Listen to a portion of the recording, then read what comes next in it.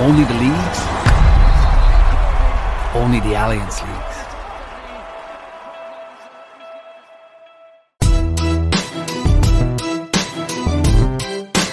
A grain of rice, a grain of rice is going to tip the scale. Just remember that, lads. There's a small bit of a needle there. Come on, Mayo, you've got to get Andy Moran into the game. Listen back to England, and now they're really rolling. And I can tell you, that there won't be a cow milk in County Clare for at least a week. Hello everyone, you're very welcome to the Alliance Irish Examiner Gaelic Football Show. My name is Paul Rouse and I'm joined by the former Armagh footballer Oisin McConville, by the former Mayo footballer Colin Boyle and by the former Kerry footballer Brian Sheehan. The one thing I didn't think about this show today when thinking about it in the couple of days beforehand was that Kerry would beat Mayo by a point a man. Colin, what happened? Look, it's a hard one to tell. If you start with Kerry, they were just, you have to say they were majestic on the day.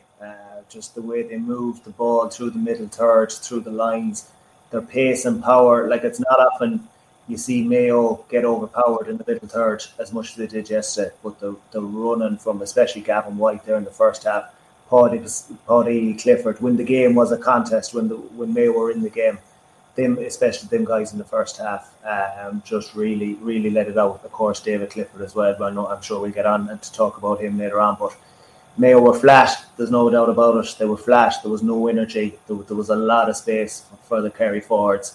And the thing about it is, with that space that was there was absolutely no pressure on the ball out the field. If you're going one-on-one at the back, like Mayo did do yesterday, if you're Park O'Hora, if you're Lee Keegan in there, you need the boys out the field really hounding the Kerry middle third players, and it just wasn't happening yesterday. And it was literally a case that if Kerry broke the line even as far out as the 65, if they broke a tackle, and Gavin White with the goal and Paddy Clifford a couple of times should have had 2 goals before the first goal went in. If they broke a tackle around out as far as 65, there was literally a goal chance. You know, there was no backup Mayo player coming in to support the man that was beaten. And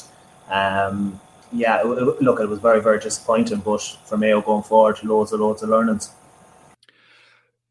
It's all very well saying loads of learnings, but the way Mayo set up in that game, if we'll come back to structure of defence or anything in a minute, but the matchups, I could not understand the matchups yesterday. And the great example for me is Stephen O'Brien being picked up by Stephen Cohen. And with basically a prairie of space all around him. To be fair to Stephen Cohen, I think he's an excellent footballer, but to leave him exposed in that position, to leave your captain exposed in that position, to me, I couldn't understand that. Yeah, he was exposed, but look, he wasn't the only one. There was so many players, and like I said earlier on, if a Mayo player was beaten, and we saw it with Stephen a couple of times around 45, once they were beaten, there was no one else coming to help, and like that's the big thing I take from where was the half forward line getting back, where was the midfielders getting back to cover off that space, to do the group tackling that Kerry were so good at. You know, if a Mayo player broke a Kerry tackle, there was normally a second or third guy coming in there to stop him up. That was very evident yesterday. And the big thing is, obviously, you know, the space was there. The space was obviously there for Kerry to exploit, but it's how Mayo went about their business of stopping that middle third, that Kerry players in the middle third. It just simply didn't happen. And we'll come back to that in a minute, what they might have done. Brian, you must have been hugely impressed with Kerry yesterday. Yeah. You'd have to be, in fairness, to kick the scores they kicked, especially in a big game at Croke Park. I think Kerry had to lay down a marker yesterday. I think if they were to be really considered to be All-Ireland contenders, I suppose if we go back to their favourite last year, going to the All-Ireland semi-final with Tyrone, just didn't produce the goods. And I think this Lorna side in Croke Park now, I think they needed to show that they kicked on it, they'd learned their lessons, and I'd like to think they have learned their lessons. But look, yesterday was fantastic. I mean, I think if we look at every position on the field from 1 to 15, I think the Kerry player nearly won his battle, and I think that was the big telling point of yesterday's game. They won every battle of every position on the field. They were on their front foot all day, and that makes a big difference. It makes it a lot easier to play when they're on their front foot. It means they're not chasing fellas, especially when you have the Mayo team, when they're running at you, they run from so deep. It burns energy. But in fairness, yesterday Kerry, they were on the front foot all day. They were winning primary possession from the middle of the field, and just kicking on. But look, at the same time, it's only the league. I think we've got to be conscious of that. Last year, Kerry gave Tyrone a walloping alongside in Killarney, and I think Tyrone learned so much more from that game than Kerry ever did, and I think it absolutely changed our own season. Likewise, I think Mayo will learn an awful lot from yesterday as well. And look, I think to be honest with it, Mayo were missing 3 of their best players, 3 players that would probably walk into any other county team in the country. And I think if you had them, it would have made a difference. No, I don't think they would have beaten Kerry on Kerry's form yesterday, but at the same time, it's still only the league. There's a lot of football to be played, and I think Mayo will actually learn a lot more from yesterday. So positives on one side, but again, there's a bit of reality check at the same time, and on the opposite side as well. I think that Mayo just did not perform yesterday, regardless of who they were missing. Didn't show up, didn't perform. I think that's one thing that'll probably be James Horn be scratching his head about is you're getting to Croke Park, you're getting to a league final. That's where you have to perform, and they didn't perform. And I think that's where he's going to be looking at and wondering why didn't they perform. But look, I said with Kerry, have to be all positives all around. To put on a mark like that, it sets them up nicely for the championship, but at the same time, just caution. Sean O'Shea will come into that Kerry team, and Paul Murphy probably, but Sean O'Shea will come into the team. Who goes from that forward line? I think 5 of the 6 forwards pick themselves automatically, and I possibly think even after yesterday's game, I think the 6 forwards will pick themselves. I think when you're going into the league final, you're trying to pick your best championship team that you have available to you.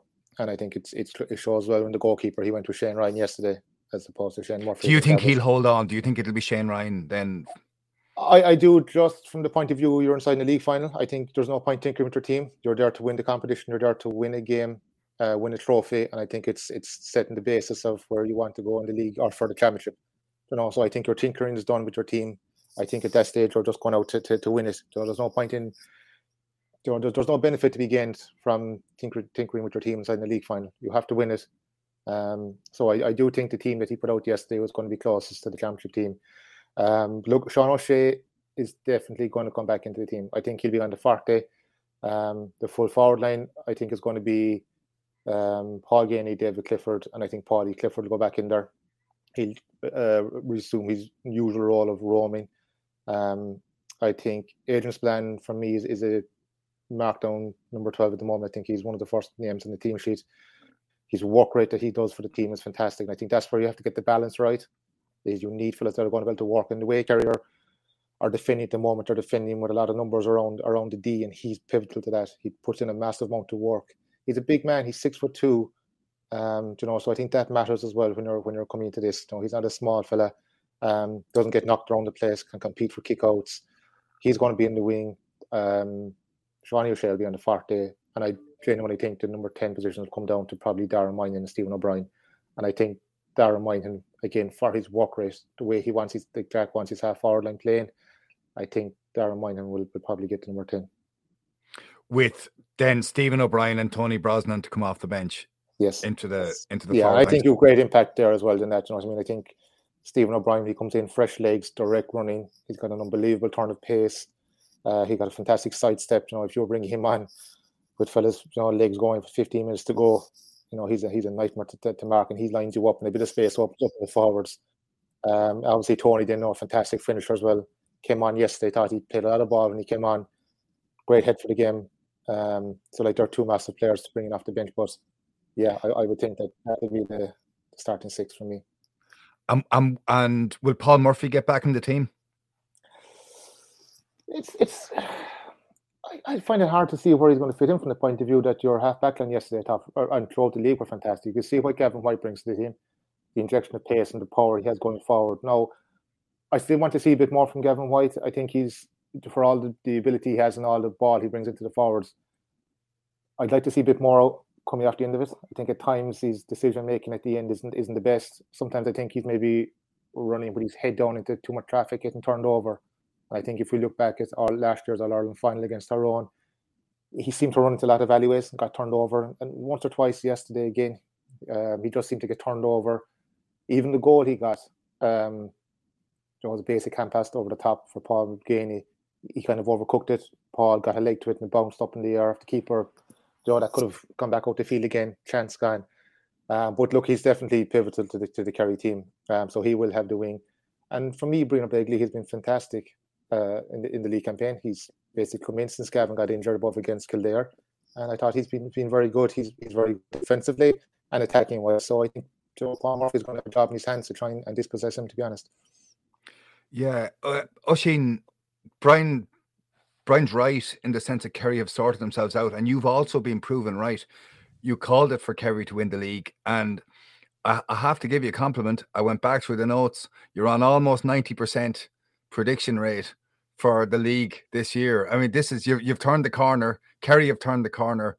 Is this, or are you a league man as well? Is this how you see it? TG Cahill man, I think is the best way to describe it. Look, Kerry were always going to hit the ground running. I think, you know, when Jack O'Connor come back in, I suppose, you know, he maybe had a point to prove. I suppose that was the first thing, and that's why I felt Kerry there would be a big intent on Kerry winning the league. I think they've learned a good few lessons. I think just the difference between two teams yesterday was stark in the way that they were set up and the intent and the way they went about things. I think Colum's 100% right. I think the two boys inside were left hanging out to dry. I think when I looked at the amount of possession that that Kerry had and the pressure that was on between the 65 and their own 45 was like non-existent. If you look at Clifford's second goal, it was a ball that Mayo played into the full forward line, into the, you know, they had two sweepers there, picked up the ball, went the full length of the field. There's a caption actually on the television where you see Aidan O'Shea and I think two other players who are trying to make their way back in to definitely help out. But like the pace they were on that in comparison with the way that Kerry were able to get back in there was stark to say the very, very least. I think there's a couple of issues that Mayo have that for me really stood out for them yesterday. But I also think that Mayo looked like a team that maybe had trained through this game and didn't necessarily put too much stock on what was happening yesterday. I could be completely wrong, but I just didn't think they looked in any way sharp. I didn't think they looked like the Mayo team that had the energy that they had in previous games. So, you know, I just thought that they were a team that were getting ready for 3 weeks and not a team that were getting ready for a league final. And that's maybe an excuse that you could give on their behalf. But I thought Kerry did everything that was expected of them.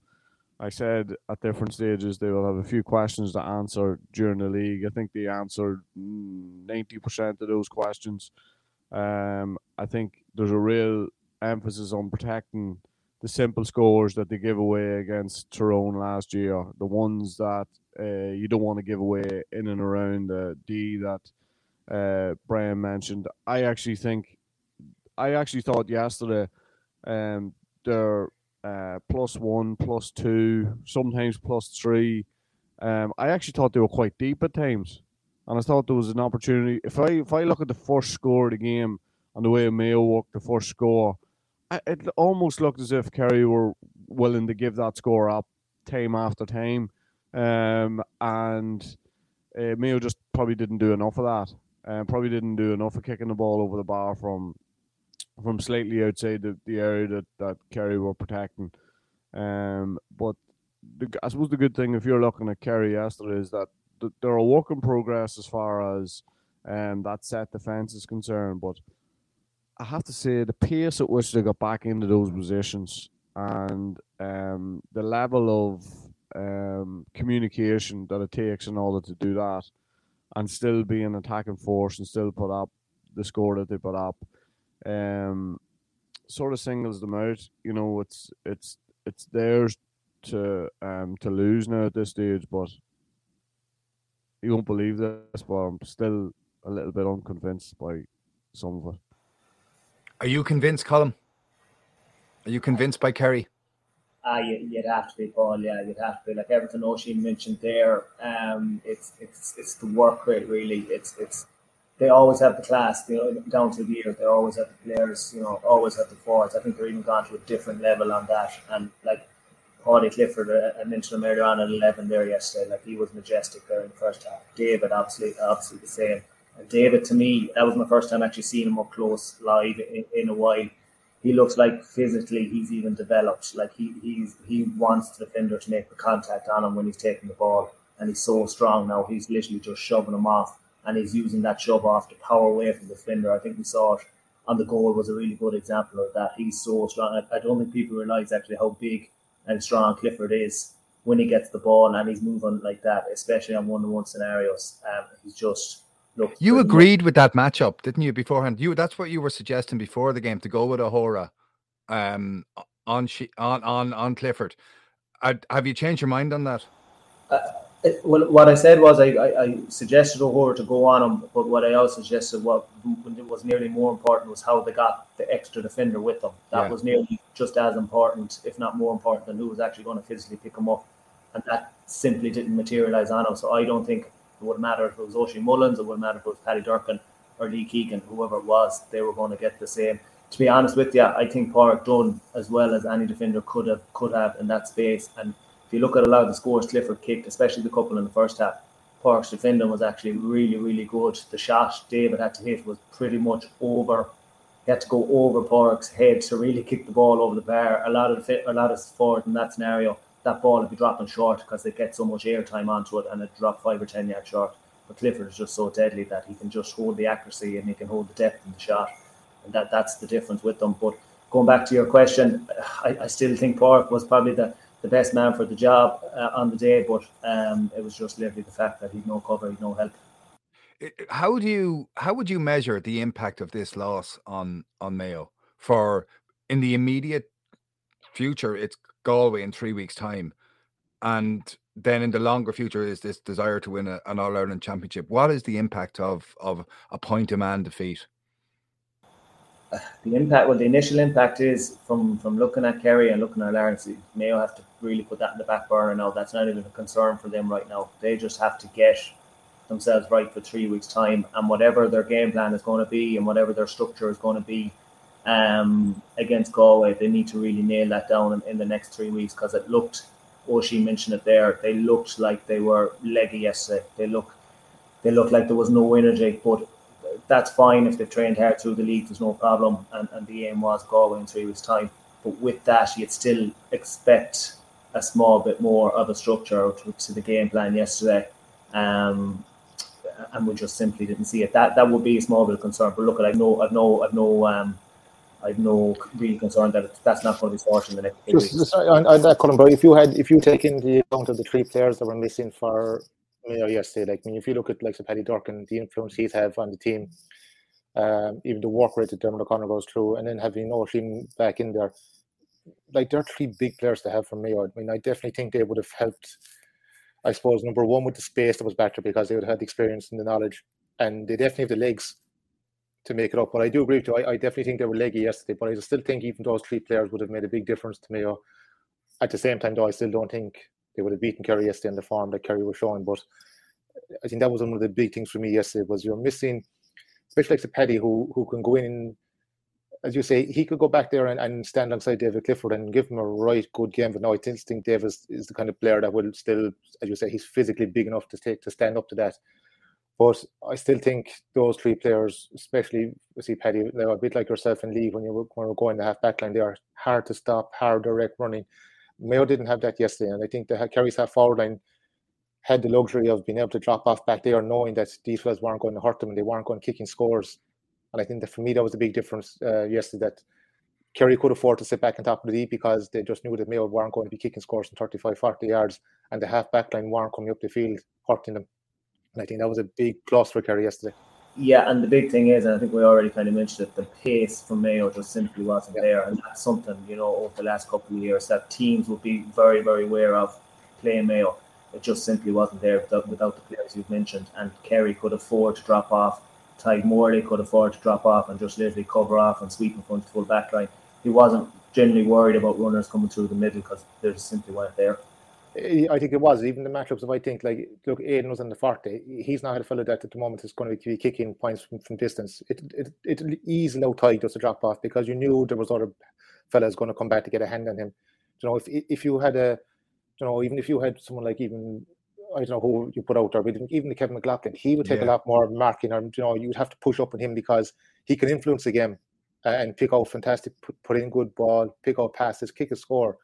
And I just think it just played in the Kerry's hands a small bit. As you mentioned, Paul, with the matchups, just low tight to drop because you knew Adrian was coming, you knew Dara was coming, your two midfielders were working hard, and there was no threat. I just thought, other than there were two inside forwards from Mayo that were going to kick scores, and I think that was really played into Kerry's hands yesterday. And I thought Tig Marley was able to run off Aidan O'Shea, and on the other side, Gavin White was able to run off Conor Loftus, and they just couldn't match them when they were going the other way. And I wanted, Colin, did you watch the warm-ups before the game? I found it really interesting to watch the Mayo warm-up because I wanted to watch Cillian O'Connor and see where he is. I actually thought he looked really good in the warm-up, but it was in a much tighter pitch.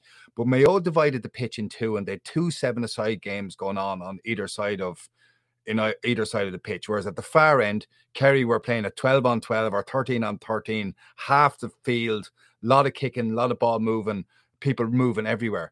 And what struck me, 2 things struck me about the Mayo warm-up. Everything was going through the hands. But then when the game started, they tried to kick some long ball in, and they hadn't done this in the warm-up, and the kicking was not good in the game started.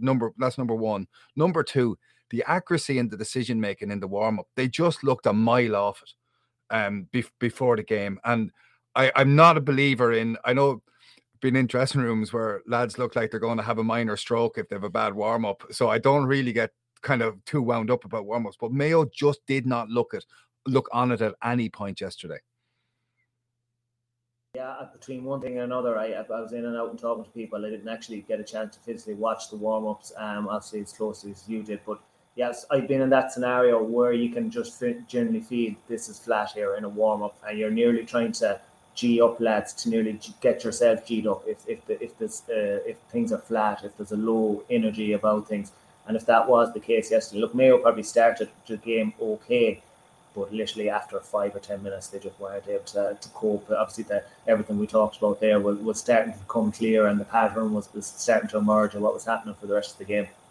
Oisin, did you ever feel it in the warm-up? You just thought, I'm just done here. I'm not able for this today. Yeah, most days. I suppose, Paul, the actual thing is, I don't know if the lads would agree, but it's actually very different when you go to Croke Park as far as, like you're talking about the small side of games and, how you're going to cut down that space. It's very difficult in Croke Park to cut down the space, all of the space. There's a lot of space there that, and the dynamic changes, I think, in a big way. I'd love somebody to do, not me, I'd love somebody to do the stats on how much more kicking there is in Croke Park than there is, like, for example, like I went to watch Armagh Dublin this year, and I couldn't believe how much Armagh kicked the ball. Couldn't believe it. And then I went to the Tyrone game, and I couldn't believe how little they kicked it. And obviously there's a space thing in the size of the pitch and all that, but Croke Park just lends itself to you gotta have a kicking game. If you don't have a kicking game, you would be really, really exposed.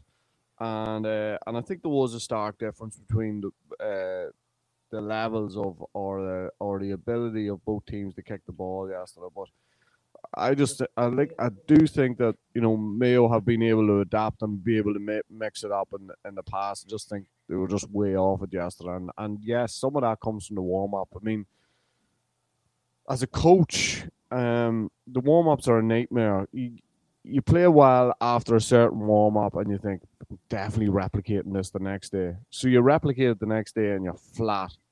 And then you think, right, I've got to change up the warm up again. And you're constantly tinkering with it and wondering what's the best thing to do. And well, I know personally that's the way I am when it comes to coaching. But so the warm ups are a bit of a difficult thing. They're probably longer than than they probably need to be and longer than they have done in the past. I mean, if I consider where I started as far as warm-ups concerned and where warm-ups are at now,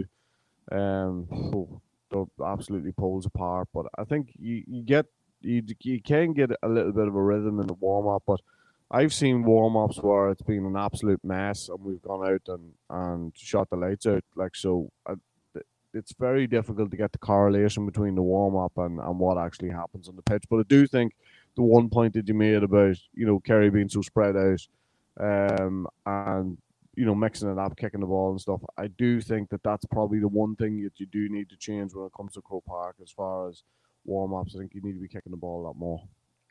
Where do you stand in warm-ups, Brian? Were you a fan? I agree with Oisin. I to be honest, I think it varies. There's times there where you're doing a warm up and you think there wasn't enough intensity in it, and you all of a sudden you're going to go into the game and the first 10 minutes are 100 miles an hour and you can't catch your breath and you're kind of question everything yourself. God Almighty, what did I eat? Or did I eat enough? Did I eat too close to the game? You do question yourself. I just think it's a mindset. I think it's an attitude to the players. I think if you have the right attitude going into the game, you just get through the warm up. It is what it is.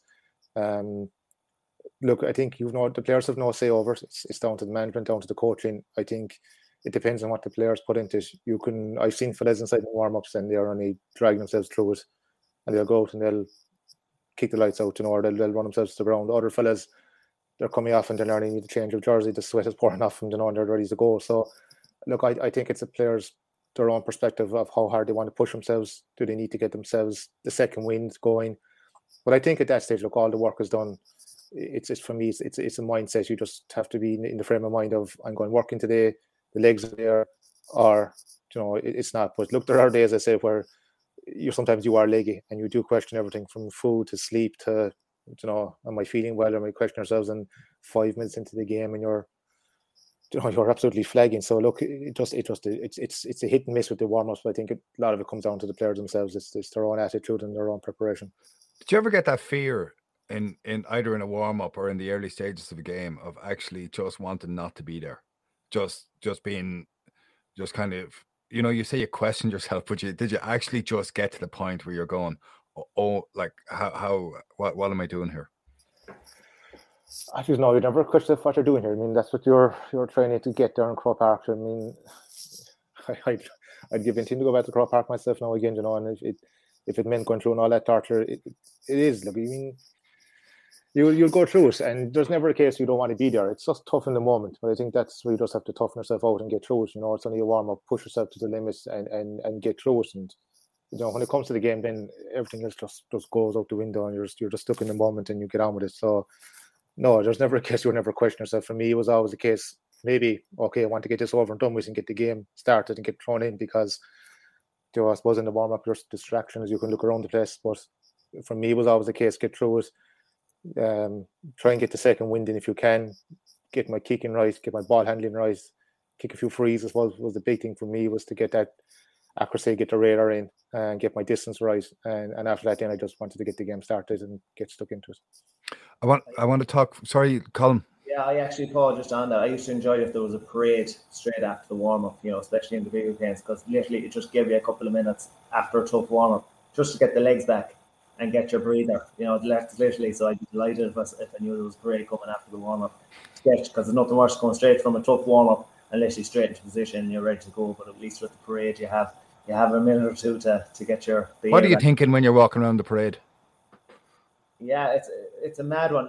Actually, I was sitting beside someone yesterday at the match, and I was talking how flat the place was yesterday when the teams were going around in the parade. There was literally little to no atmosphere, and I was saying, look, comparing it to an Ireland final when you're walking around, and literally as you walk from stand to stand, one stand nearly rises at a time, and then you come down to Hill 16, and the place is just absolutely buzzing. You're just taking it all in, really. You're just taking it all in, and I think Brian mentioned it there. You're just saying this is where you want to be. There's nowhere in the world here you want to be. At the same time, you're kind of thinking, right, you're 3 or 4 things that you're aiming to the game. You're just really processing it in through your head and getting yourself ready for the first 5 or 10 minutes, and everything kicks on then after that. Did you ever wave to the crowd? No, I wasn't a crowd waver. I wouldn't generally, I'd say, be looking directly into the crowd itself, but just feeling the energy, just feeling that energy from the crowd. It was, they were parades aren't for everyone. I know I talked to players who hated the parade, but I generally enjoyed it. But the main reason I would say is just to get that breather from after the warm up. Oisin. Sheehan was a serious man for waving to the crowd during the parade. Yeah. Blowing kisses. Blowing kisses to the crowd before the game. Yeah, Brian, you talked there about taking frees in a warm up, and I was down in Carsavine. It's 5 years ago now, on a Saturday evening before Kerry played Dublin. Came up to the game on the Sunday morning, and on that Saturday evening, I was in the pitch in Carsavine while I was hanging on the railing, and you were practicing frees. You were doing your kicking, and I just stayed watching it for ages. It was absolutely voyeuristic. I take it. I was just watching it, and well, my kids were trying to get me to go to the beach. That's they didn't want to be there. They didn't find it quite as enjoyable as I did. But it struck me watching you that this is hour after hour after hour, and I was wondering how would you tot up the number of balls that you'd kicked in that field, and this sheer scale of work that's involved in this, and in the context of the game on Sunday. Ryan O'Donoghue, who I just think he's fantastic. He's a great player, and if he's held it all, I think Mayo forwards are in huge trouble. And unless he's a monster game every day, he's trouble. But he missed 3 frees out of the hand. Paul Gainey missed a free out of the hand in the first half, and then just before half time, Shane Ryan came up and kicked one from under the Cusack, bent it off the ground over the bar. And I struggle to understand forwards kicking frees out of the hand still. And do you have a view on that? For me, it was always off the ground. I always and never kicked the ball off the ground, and where it came from, I don't know. I would just and I would assume the fact growing up with Maurice Fitzgerald inside in the club is and we're told to watch Maurice Fitz. I think obviously we're just honed into watching him. And I've been at it since I've been 12 years of age. I just at home, my father could tell you the countless hours I would spend out in the back lawn just trying to kick the ball from starting at 13, 12 yards out and just going back lawn over the years. And it was something that I enjoyed doing. It wasn't a chore for me. I didn't think that this was something that I was forced into me to go kicking frees. It was just something I really, really enjoyed doing. And like that, I couldn't count the amount of frees I've kicked below in Conkeating Park in Carsavine. It's just one of my routines. A week of a game, I could go down there 3 days a week kicking, and it was just what I did. It's something I enjoy. Maybe it was something that allowed me to get myself focused. But it was a big part of my game that I felt was very important to me, and something I took fierce pride in. That you're left with this responsibility, and you have to just be able to perform. And it was one of my biggest things that I had to be able to perform on the day was kicking my frees, because it was one of the main reasons why I got to wear the Kerry jersey. But for me, kicking the frees off the ground, the way I always looked at it was that when you're kicking the frees off the ground, the margin for error is very, very small, because there's only one contact with the ball, one off. It's just put your foot through it, and that's it. If you're kicking the ball from the hand, there's 4 different variables that can go wrong. For me, you're dropping the ball from hand to foot. If you're playing on a windy day and you're dropping that ball and it comes off the tip of your fingers or comes out the side of your hand incorrectly, the ball's traveling through the air to your foot. You can hit it on the laces, you can hit it on your instep, you can hit it towards your toe. There's a lot of variables that could go wrong in it, and then you're taking into account just the weather, the wind. Kicking from the hand, it's going to go into the air a lot more. The wind affects it away more up in the air, and distance, you're not going to get the same distance as you are kicking a ball with the low projection. So for me, I just think it's off the ground was just one thing I always ever did. I just found I got way more control over the ball, was able to keep the ball down, in windy conditions. And I suppose, look, the fact that I was at it since I was 12 years of age, I spent 2 years in goal as a Kerry minor, allowed me to, again, maybe develop a bit of distance into my kick and having a control over my kick with distance as well. That definitely helped me with distance. But for me, that's why I always felt kicking off the ground, you have way more control over the ball, and especially if you're playing in windy conditions, if you're kicking to a breeze, or you just seem to have a bit more control over the ball to keep it low rather than kick it off your hands, which is going into the air. But it's funny. I see like some Michael Murphy, and I see Seanie O'Shea. Seanie O'Shea is a fantastic kicker off the ground. Yeah. But then he was in the Kerry panel for 1 year when you were there, wasn't he? He was, yeah. There was one change over a year. Very unfortunate to get a couple of games, to be honest. I thought he could have. We played Galway in a quarter-final in Croke Park, and he was lifting in training. And I think he was actually stopped from playing with the under-20s week before. And, you're kind of saying, well, obviously this fella's getting a run, but he didn't get a run in the end. But you could see even from back then, he was an unbelievable talent. He just needed to slightly fill out. He was only 19 years of age, I think, he was only 20 years of age at the time.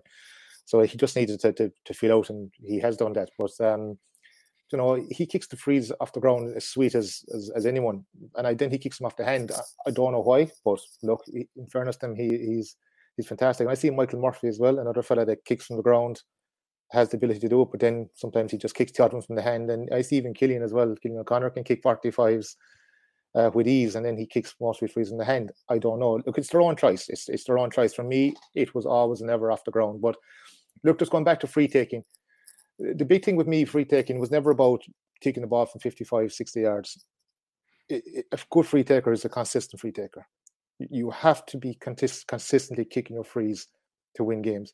And it's not about winning games, when it's a draw or you're 2 points up. It's when you're 4, 5, 6 points down, to keep you in the game, to keep ticking the scoreboard over, to keep you in arm's reach of not being out of the game. They're the pressure frees, and that's where a good free taker for me comes in. You have to be able to nail your frees, keep yourself in the game. And I think, like that, if you have a good guy playing against a good free taker, teams are going to be very conscious about fouling, because they know this fella is going to nail his frees because he's a consistent free taker. Whereas if you have an inconsistent free taker, sometimes it can suck the life out of a team as well. We're missing frees, and all of a sudden, it's not our day. But you just need a consistent free taker, because, I just think if you look back at Dublin, how many All-Irelands has Dean Rock run for Dublin on his own by just kicking frees? And I think if you were seriously going to win an All-Ireland, you have to have a free taker that's going to kick 92, 95% of his frees in any given game. Oisin, where do you stand on the free taking? Exactly the same thing as Brian. It's very much a more correct science, kicking the ball off the ground. I changed from 02 because I got a back injury, and it was just repetitive. It was taking a lot of strain. I don't know whether it was my technique or what it was, and that's the only reason why I changed to the hands. And when I changed to the hands, I probably did 10 times more practice in the hands than I did off the ground. The reason for that was that just the things that Brian was talking about, just trying to get a routine that that worked, and a consistency with them, and that was difficult. I found that difficult to begin with, but probably got there in the end. But certainly off the ground, I'd say, stats wise, the boys are kicking them off the ground are probably 10, 15, maybe even 20% more success rate than the guys who are taking them out of the hands by 1 or 2. I read about Maurice Fitzgerald that he used to go with a bag of balls to the field at lunchtime most days, or if not every day, and it's an obsessional thing. Were you the same? What I would have done was, if we trained Tuesday, Thursday, or Tuesday, Friday, I used to do Wednesday. I suppose the only thing that changed for me in that time was that we started to see the value in free kicks, and there would have been a certain time during training, especially with cross initially, that would have been set aside, and you just go to the top end of the pitch where the boys are doing something else, something that free takers don't get. Me and Brian don't get involved in, like tackling maybe or something like that. But I think that was it. I think seeing the value, and it's a very, very important part of the game. It can keep you in the game, it can get you over the line, it can do many, many things. But I suppose the difference between the practice that when I initially started was just a bag of balls. I threw them everywhere, and then I come up with this little routine where I had 10 free kicks in certain areas of the field, sort of covering all the bases. And the good thing about that was that at the end of the night, I'd do maybe 10 to finish with, and I'd just keep my score every night just to to make sure that it was at the 9, at least every night, and that improved the consistency of things. There was a guy, I maybe said this to you before, a guy called Dave Alred who helped out Johnny Wilkinson down through the years. He does a little bit with maybe Harrington and a few boys now too, but like he was talking to me about technique and the way I kicked the frees, but I was happy enough with the way I was kicking the frees, but he did talk to me about the repetition thing, and that definitely helped me doing the same thing all the time. Where the valve, like I watch certain players kicking frees and the valve is maybe facing towards them or sideways or something like that. If, I don't know if it's an OCD thing, but it's really annoying, and it's not conducive to the flight of the ball and all that sort of thing. So you sort of when you start out and you're kicking free kicks, you're just kicking them. You're just kicking them, and when you're young, if you miss one, you're not really that bothered about it. I remember missing a 14-yard free in Parnell Park one day, and I thought that's never going to happen to me again. And that you probably double down a bit then in practice, but certainly when I moved from kicking off the ground to kicking out of the hands, there was a lot more practice in it, and there was a lot more as far as routine and all that was concerned. Did you ever get heckled when you're about to kick it by opposition players, or did you ever? Oh yeah. Colin was deadly for it. Yeah. Did you have a view on free takers, Colin? I was probably giving out to the ref at the same time that the free taker was taking the free and the words of the free maker. Yeah. Did you ever take frees for the club? No, never. I think back in school, I actually used to play in the forwards back in school. I think that 1 year we'd no free taker for the senior school team, so I actually got stuck with them. But that was about it. That was it for me. No. Did you have it? I think Paul. I think just on that before you go back to Colin, I think free taking cost Tyrone in All Ireland. Oh yeah, I did a thing on Tyrone at one stage on the Mickey Hart, and their free taking was at 40%. I think that was over 2 seasons, and like I was looking at most other teams, and they were like 80. Like the really good ones were 90. You know what I mean? The day that Killian O'Connor and Dean Rock faced off in Croke Park, 19 frees, and they kicked 18 of them. Do you know what I mean? From absolutely everywhere. So I think that it cost them in All Ireland. And I think they had a ready-made solution, and they weren't willing to sacrifice. What was the solution? Well, McCurry. Yeah. He would have kicked the majority of them, I think. There's a wee boy called Lee Brennan who would have had an opportunity to do the same thing. But as I say, they were at 40%. One day they played in the championship against Derry in Omagh, and it's 7 different free takers. And like I just couldn't believe it, considering how professional the setup that was at the time, and the things that would have been doing behind the scenes, and to have that, and that was the thing that was holding them back. Brian, did anyone ever try and take a ball off you to take a free? Maurice Fitz was probably the only fellow that comes to mind. They had a county league game, Division 1 game against Aston Stacks in Connolly Park. So, but look, I was only 17 or something, 18 at the time. I think it was my last year on go to Kerry Minors.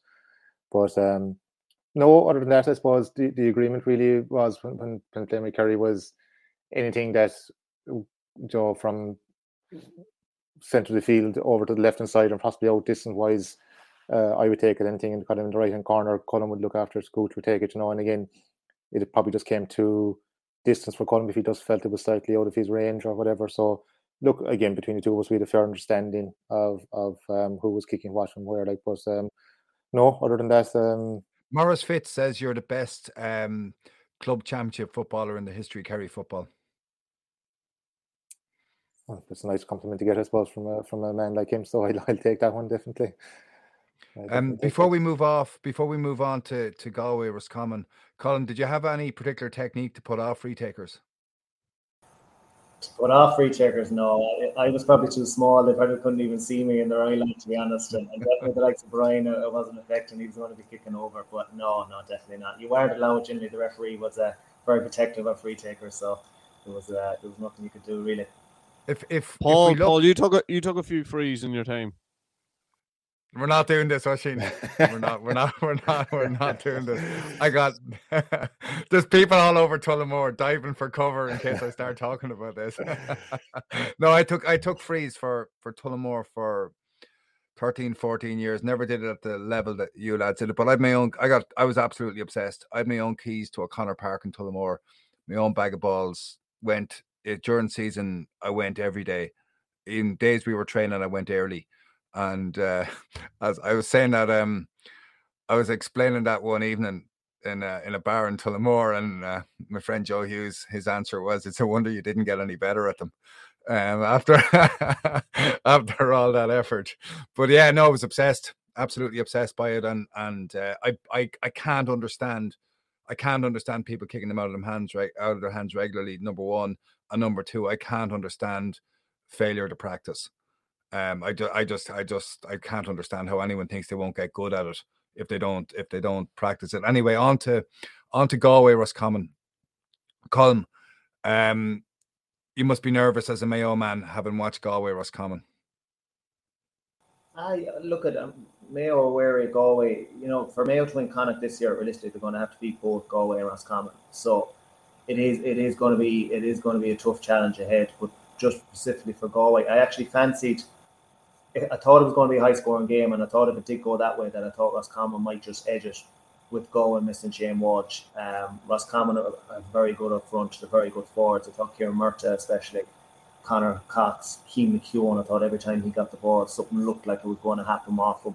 And I thought if they could get enough ball to them boys, especially in the open spaces that we talked about in Croke Park, that they might just edge it. Okay, it took a goal in the last minute to do so, but for Galway, funny one to analyse with them.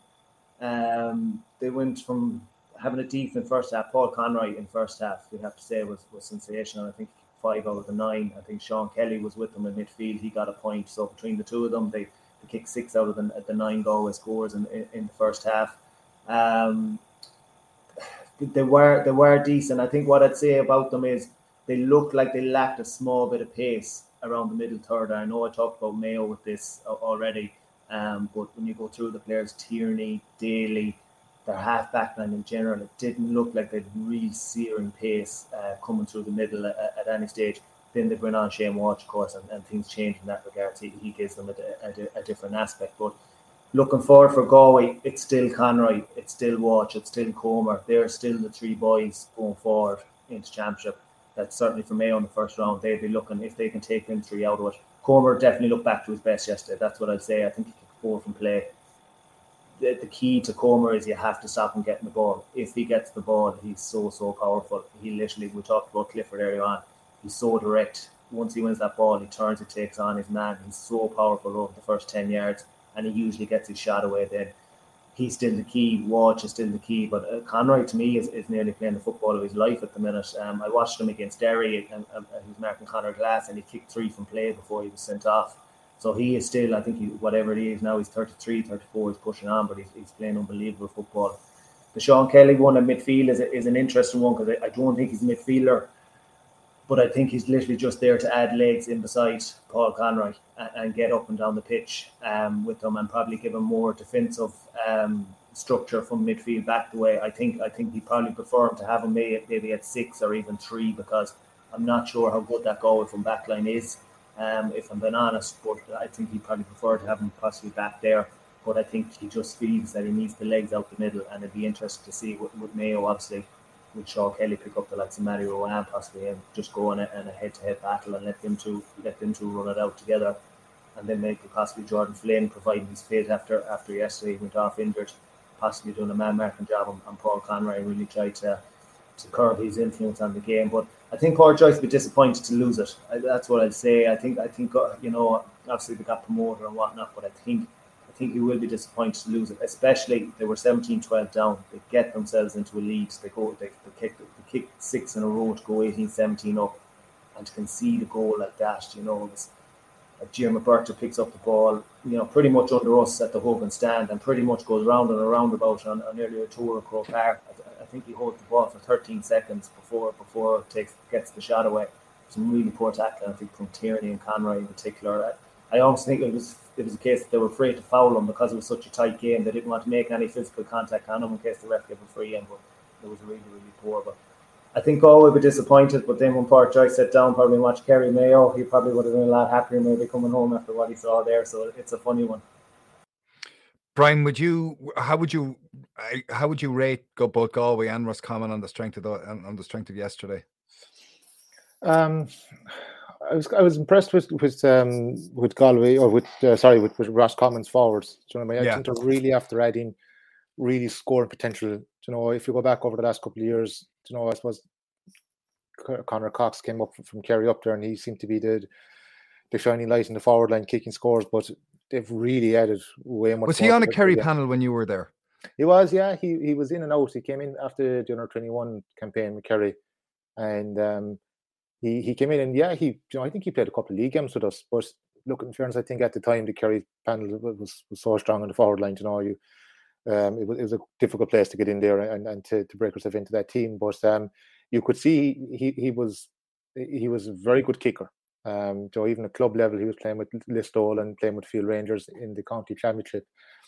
And his kicking, he was just a fantastic kicker. I just think maybe the pace of the game was just was a bit high for him at the time with Kerry. But again, you know, it's great for him to be able to go up to Roscommon and to settle in there and have the influence he's had on Roscommon. But you know, I suppose when he went up there, he seemed to be the kind of main player at the time in the forward line for Roscommon. But you know, if you look at Roscommon yesterday, I mean, they had 7 different scores that their forward line.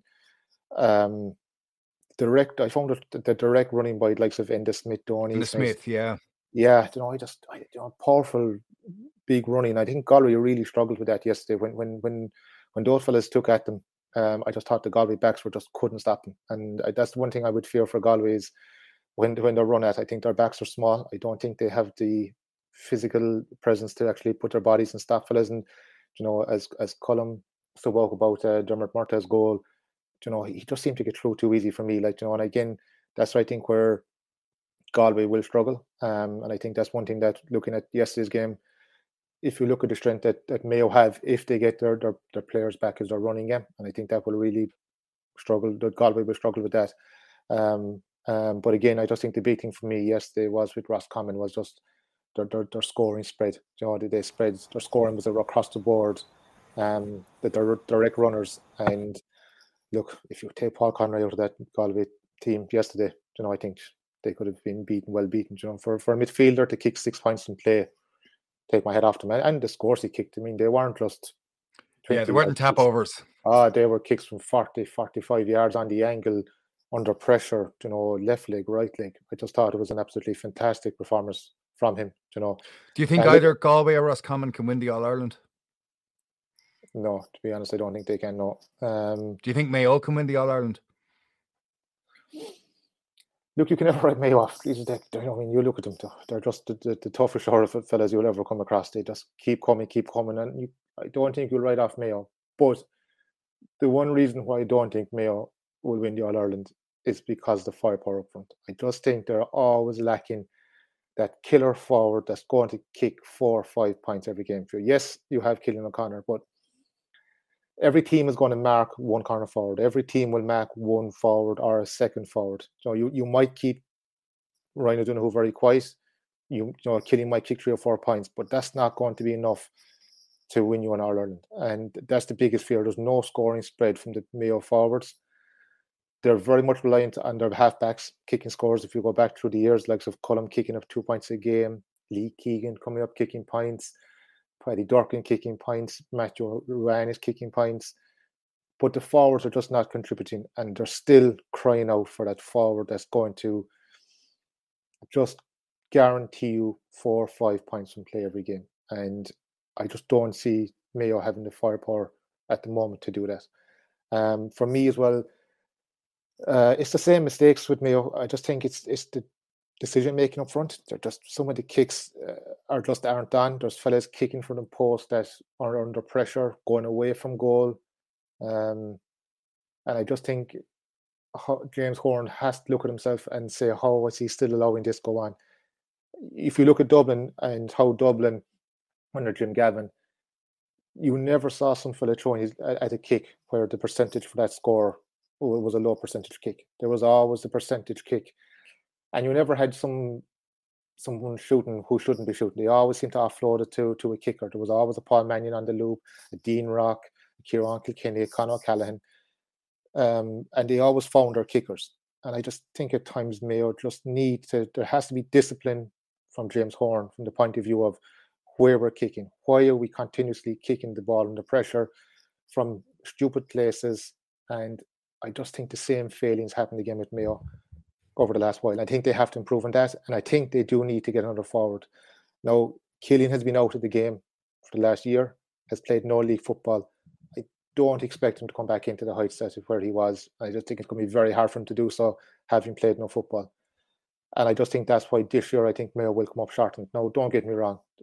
They could prove me wrong, and with the personality they have and the way they keep coming back, there's a never say die attitude with them. You can never rule them out. But I think when it comes to the crunch, in All-Ireland semi-final, against the Dublin, against the Kerry, against the Tyrone, I think they'll be found wanting.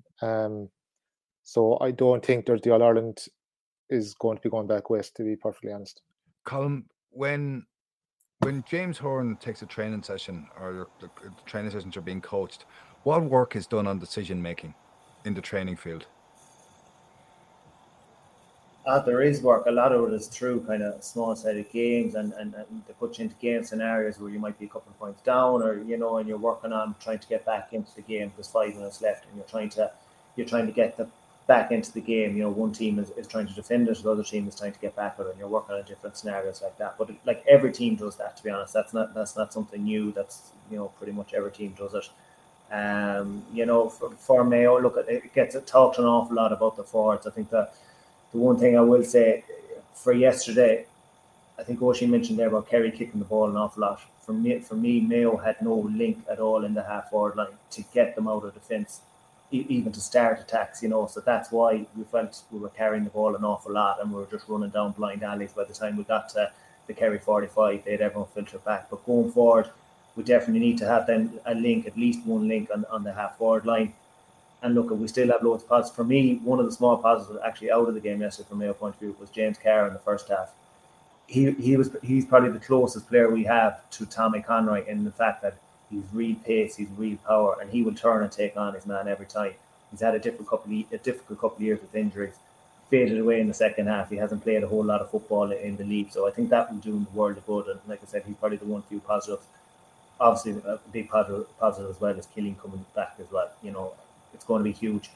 If he can play a Colin McShane role for possibly the Galway game, and if beyond that, and that every Mayo fan would have taken your hand off for that a month or two ago when we didn't know if he was coming back or not. So look at still an awful lot. We said earlier on, loads for Mayo to work on. Absolutely loads for Mayo to work on. But time is at an essence now with 3 weeks to get this right, because I think Galway are going to go with a more defensive game than they have done against Mayo over the last 2 years. I can see Keane O'Neill and Park Joyce forming a plan where they're getting loads of bodies behind the ball, and they're looking to hit them quick on the break, then with Walsh and Comer particularly up front.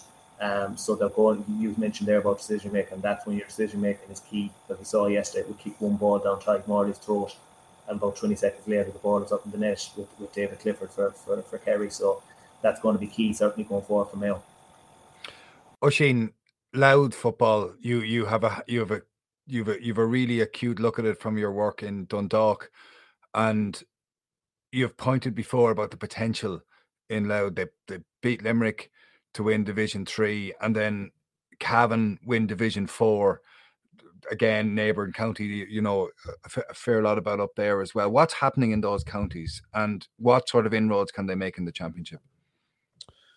Well, I suppose Louth would feel that, personally speaking, I think that Louth are top of Division 3 team, bottom of Division 2. So I think that definitely they have harnessed everything that is good in Louth football at the minute. I think it has to be something that is more tangible for players, the opportunity to get in there and play. And I think now that they feel as if there's a little bit of success there, I think you will get a lot more lads who are committing. So I think and I've said this on, on numerous occasions, when it's a team like Louth down there, the first thing you need to get is you need to get the best bodies into the change room. And when you get the best bodies into the change room, they have to know that the setup they're going into is a professional setup, and that's the way it is now. It's a good setup. Louth footballers are hugely talented, and I've seen that with lads going through the college over the last 10 or 11 years, but they have seemed to drift off in the past. The retention rate of lads coming out of minors is horrendous. So they need to improve that. But there's a couple of things going on at the minute. There's obviously the Mickey Hart factor. There's a good county board. There's a couple of ex-players who are in there who are trying to improve things as far as underage structures. And there's a new stadium in the offing. And once they get a home, that home will be in Dundalk. People always see Dundalk as maybe a soccer town, but it's not. It's very much GAA. I don't think having their base in Drogheda suited them at all. So I think all of those things put together will help them. And as I say, they have loads and loads of talented players, but there's a ceiling for them as well. Like, you know what I mean? So like, an unbelievable achievement now would be to go to Division 2 and stay there. They went to Division 2 from Division 4 in 16 and 17, and by the time 19 came, they were back in Division 4. So that can't happen again. The work that has been done needs to be maintained now. So if they can do that, they're in a good place. And as I say, talented players have come through that college and other colleges, and they realise, I think, now that they are a match. They have this. Well, I think when I first went there, the first thing I noticed was the inferiority complex, and they felt they were inferior to the lads they were coming up against, and all of a sudden they started playing a lot along with them and against them, and they seen the stuff that these guys were doing off the pitch, and I think that definitely helped them. And I think the work ethic seems to be there. They have a couple of good leaders. They have a couple of good leaders in that squad and around the squad. And the other thing about them is that is an exceptionally young panel. There's a lot of lads playing there who are 19, 20, 21, 22. So they're exceptionally young.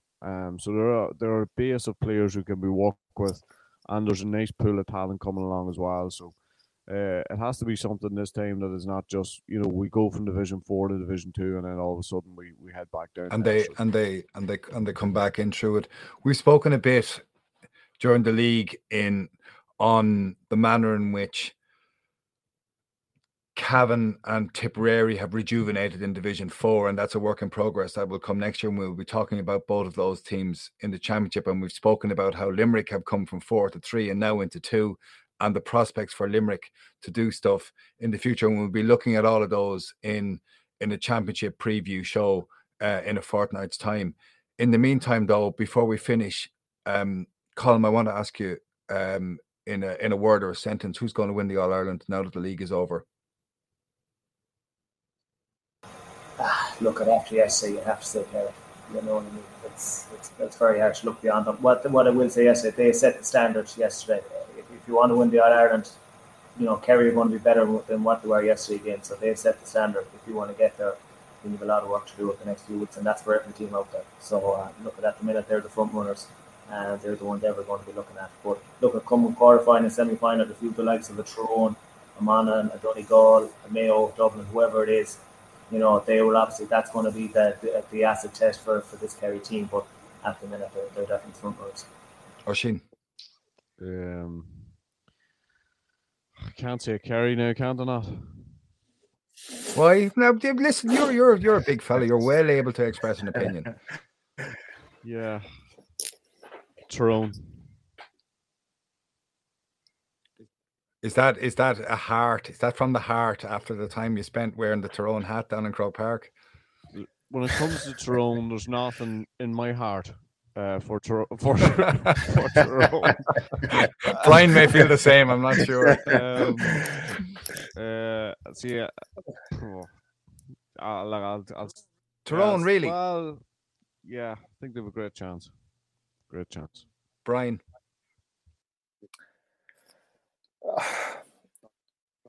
I suppose after yesterday, you're Kerry are the front runners, but I still have question marks, and not about Kerry, but about other teams. Kerry had their full team out throughout the whole league this year. You know, they played David Clifford in all their games, Sean O'Shea. There was no real player to come back into the setup, bar probably Gavin White, who got injured in the first game. So I think we've kind of seen what Kerry have. Whereas if you look on the other side, Tyrone kind of struggled through the league, didn't play particularly well. But yet and all, they came down to Killarney, where Kerry have a fantastic home record and beat Kerry down in Killarney. So I'm a bit with Oisin at the moment from the point of view, I don't think you can rule out Tyrone. My heart obviously is with Kerry, but I am going to say Kerry, but I still have question marks over what Tyrone are going to bring to the table. I think they have a massive say in it yet. This is the first time I have asked people in any environment who's going to win the All-Ireland, and nobody has even mentioned Dublin.